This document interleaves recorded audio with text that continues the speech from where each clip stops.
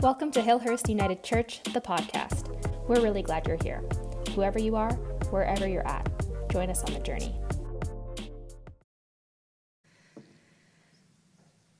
I wonder if there are three more complicated and personal words than Christ is risen. Perhaps I love you might be just as complicated and just as personal, and perhaps those are the same thing.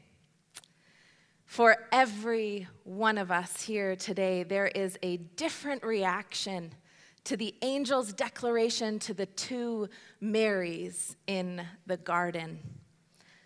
A rabbi professor of mine once told me that the Jewish way of studying Torah begins by listing every possible question you might have about a specific passage, a specific line. And I wonder just how many questions we would come up with if we were to ask about these three words: Christ is risen. Aside from the who, what, where, when, why, and how, our souls burst with the questions of what if on Easter Sunday. And it is so easy to paint a community like this with a broad brush, to assume that we look around and we know why people are here. We're all here on Easter Sunday. We assume that means we all have the same questions. But we don't. Every single one of us brings a different what if, a different who, what, where, when, why, how to the Easter story. And if the wilderness of our Lenten journey together over the past 40 days has taught us anything, it is that we each bring to this practice of our faith an entirely different experience. For every one of us here, doubter, believer, griever, celebrator, there is a different journey and a different question. And if you came here for an answer this morning, I'm sorry, we do not do that here.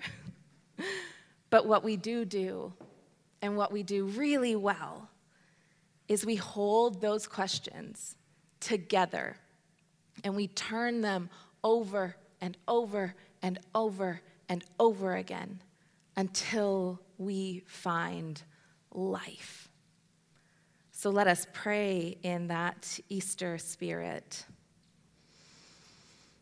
Risen Christ, living God, wild and Holy Spirit, tend to us this morning as we gather to hear the news of your miraculous triumph over the grave.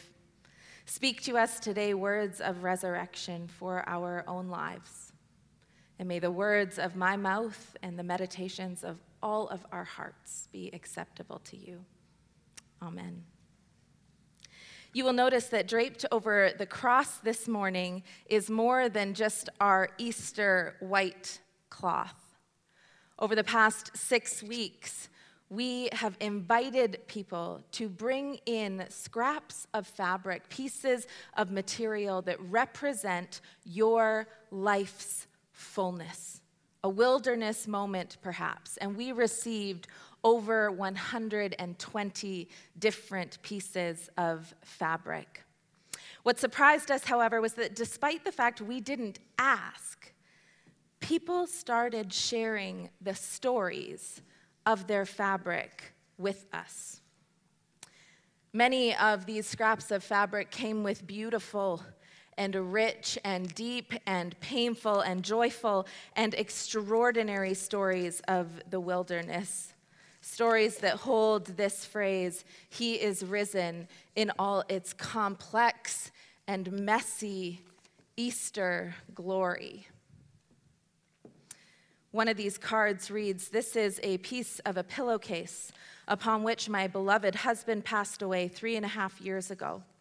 I've slept with it beside me since then, so this means giving up some of my grief and some of my loss."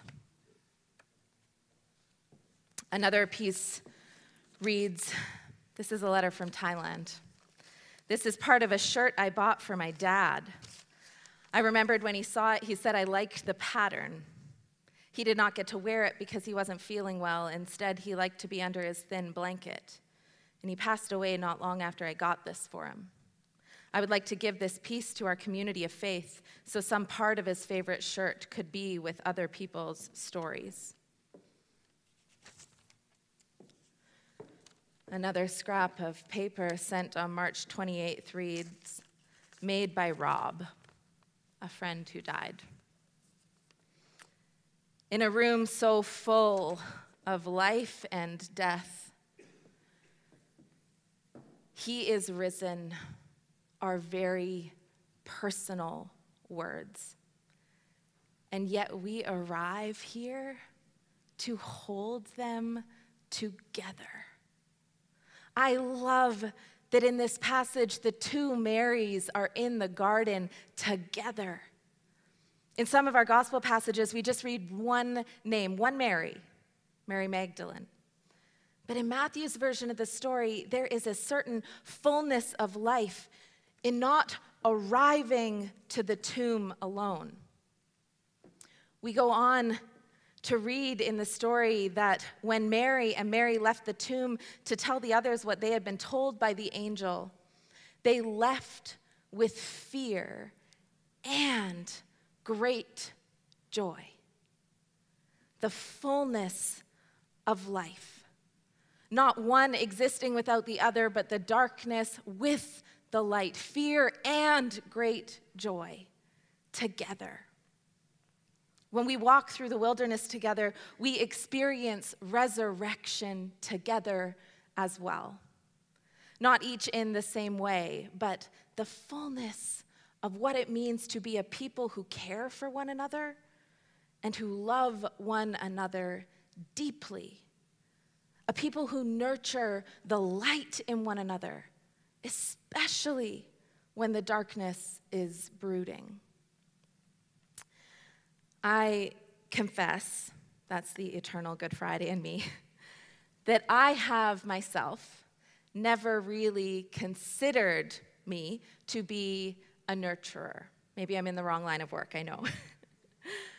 But never have I witnessed this to be more true of myself than when I watched this past February the leaves of my beautiful Costco purchased fiddle leaf fig tree dry up and die because I decided to make a rash interior design choice and move him from his favorite location in the corner in front of the window to a cute spot in front of my baseboard heater, not near a window, where I then proceeded to forget to water him for a month. And one by one, these beautiful green and shiny leaves took on this dull and yellow color before wrinkling up, half disintegrating, and falling to the floor. Now, while I am not a self-professed nurturer, I do have someone in my life who is. I have a Max. And when I told Max I was now the proud owner of a potted stick, he said to me, "Bring him over. I'll see what I can do," as if he was going to miraculously be able to reattach the dead leaves like a doctor might sew on the tips of a chopped off finger. Now, Max is a textbook plant dad. He's got one of those apps that tells him how and when to water his plants. They alert him if they're a little too thirsty. And in this app is this beautiful collection of thriving shrubs. We're going to scroll through. We have Badger and Balmo and Barbara and Billy and Cher and Green Vibes and Herbert. And we have Judo. We have Melon. We have Milo. We have Monica. We have this plant called Please Don't Die. And then we have, ladies and gentlemen, the stick. When I tell you it was dead as a doornail, it was dead as a doornail. But Max put it in a room with lots of light. He checks on it every day. He spritzes the stem from root to the top. I'm sure he talks to it, although he hasn't confessed that yet. He has a plant light that he turns on it when it's dark out, so the plant always knows that there is light. And would you believe when I told you that 3 days ago, this little leaf appeared out of the top? What I thought was dead had come to life, not from anything I did, the opposite, but by the gentle nurturing and attention of someone around me. You know, there are 4 different gospel versions of the resurrection of Jesus. Everyone wants to tell the story. It's an important one. You heard one of them this morning from the Gospel of Matthew. But in the Gospel of John, our resurrection story is remembered and told a little differently. Mary Magdalene goes to the tomb alone before going to tell the other disciples that Jesus' body is not there. And when they return, 2 of the disciples go in to investigate the disappearance of the body while Mary stays outside. And as she stays outside, 2 angels appear to her, and they ask her why she's crying, and she says, "They have taken away my Lord, and I do not know where they have laid him." And John's account says that after she said this, she turned around and saw Jesus standing there. But she didn't know it was Jesus. She doesn't recognize him. And so Jesus asks her the same question. "Woman, why are you weeping?" And she answers him, thinking he was the gardener. "Sir, if you have taken him, tell me where." And Jesus responds with her name, Mary. And she cries out in recognition. Theologians have for years argued whether this was an honest mistake. Don't know why that's up there.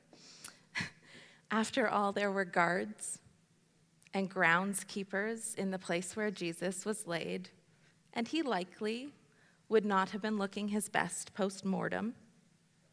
So that's one argument. They've also asked if this was one of John's creative choices, tying the resurrection to the garden of God's first creation, the Garden of Eden. It seems fitting, God the creator as gardener, Adam as the failed gardener, God the Son as the redeeming gardener. It's a plausible argument. And maybe still, it's more simple than that. Perhaps the God Mary was seeking was the God she found. Mary, who was nurtured out of one life and into a new one. Mary, who nurtured Jesus with resources and adoration. If God to her was a God who cared and loved and tended to and nursed back to life, it makes sense that she would see the resurrected Christ in the same way.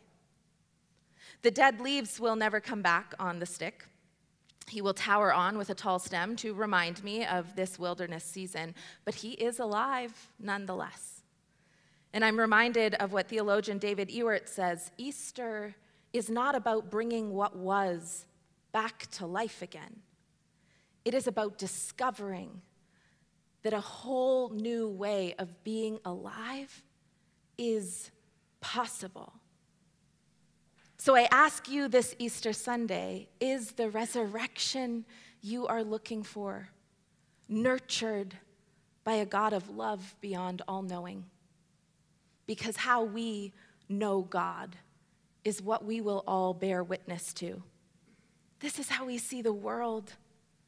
It's how we see one another. If your God is angry and vindictive and vengeful and punishing, resurrection will be a hard thing for you to find.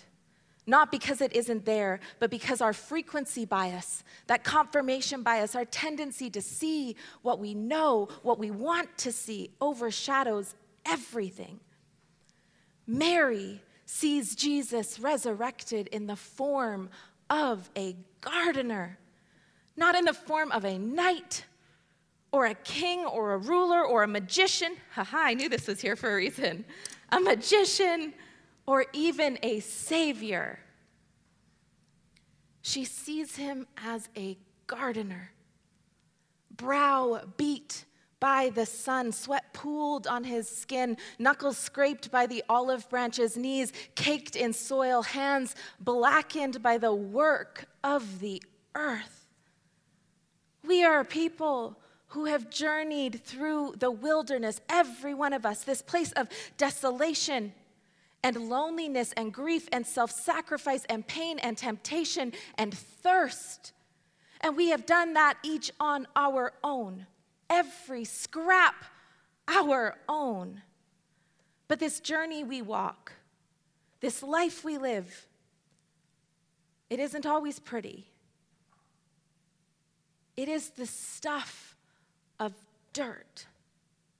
What a story that the God we encounter in the midst of all of that might be a God whose fingernails are filthy with the work of tending to us. One scrap at a time, ragged and faded and scented and worn and air-traveled and starched and pressed and dyed and sewn, bone upon bone, sinew upon sinew, tissue upon tissue, skin upon skin, in fear and great joy in all of it. God tends to us day after day, night after night, hour upon hour, until we see life spring forth from the dirt. And when we do, we cry out like Mary for the sake of all those we love. For all those we love, and we say, I have seen the Lord. Has there ever been a more simple and incredible testimony as this? So the Easter question for you is, what have you seen spring forth from the wilderness of your life? And are you going to be so bold as to name it resurrection? May you dare to believe that that is exactly what it is. And may you say, with a whisper or with a shout, but with fear and great joy, Christ is risen. Hallelujah. Thanks so much for tuning in to Hillhurst United Church, the podcast. If you enjoyed today's episode and are thinking about someone who might enjoy it too, we invite you to send it their way and help the podcast grow. We're really glad you're here, and we'd love to know what you thought about today's sermon. Leave us a review in iTunes or send us an email at communications@hillhurstunited.com. We'd love to hear from you.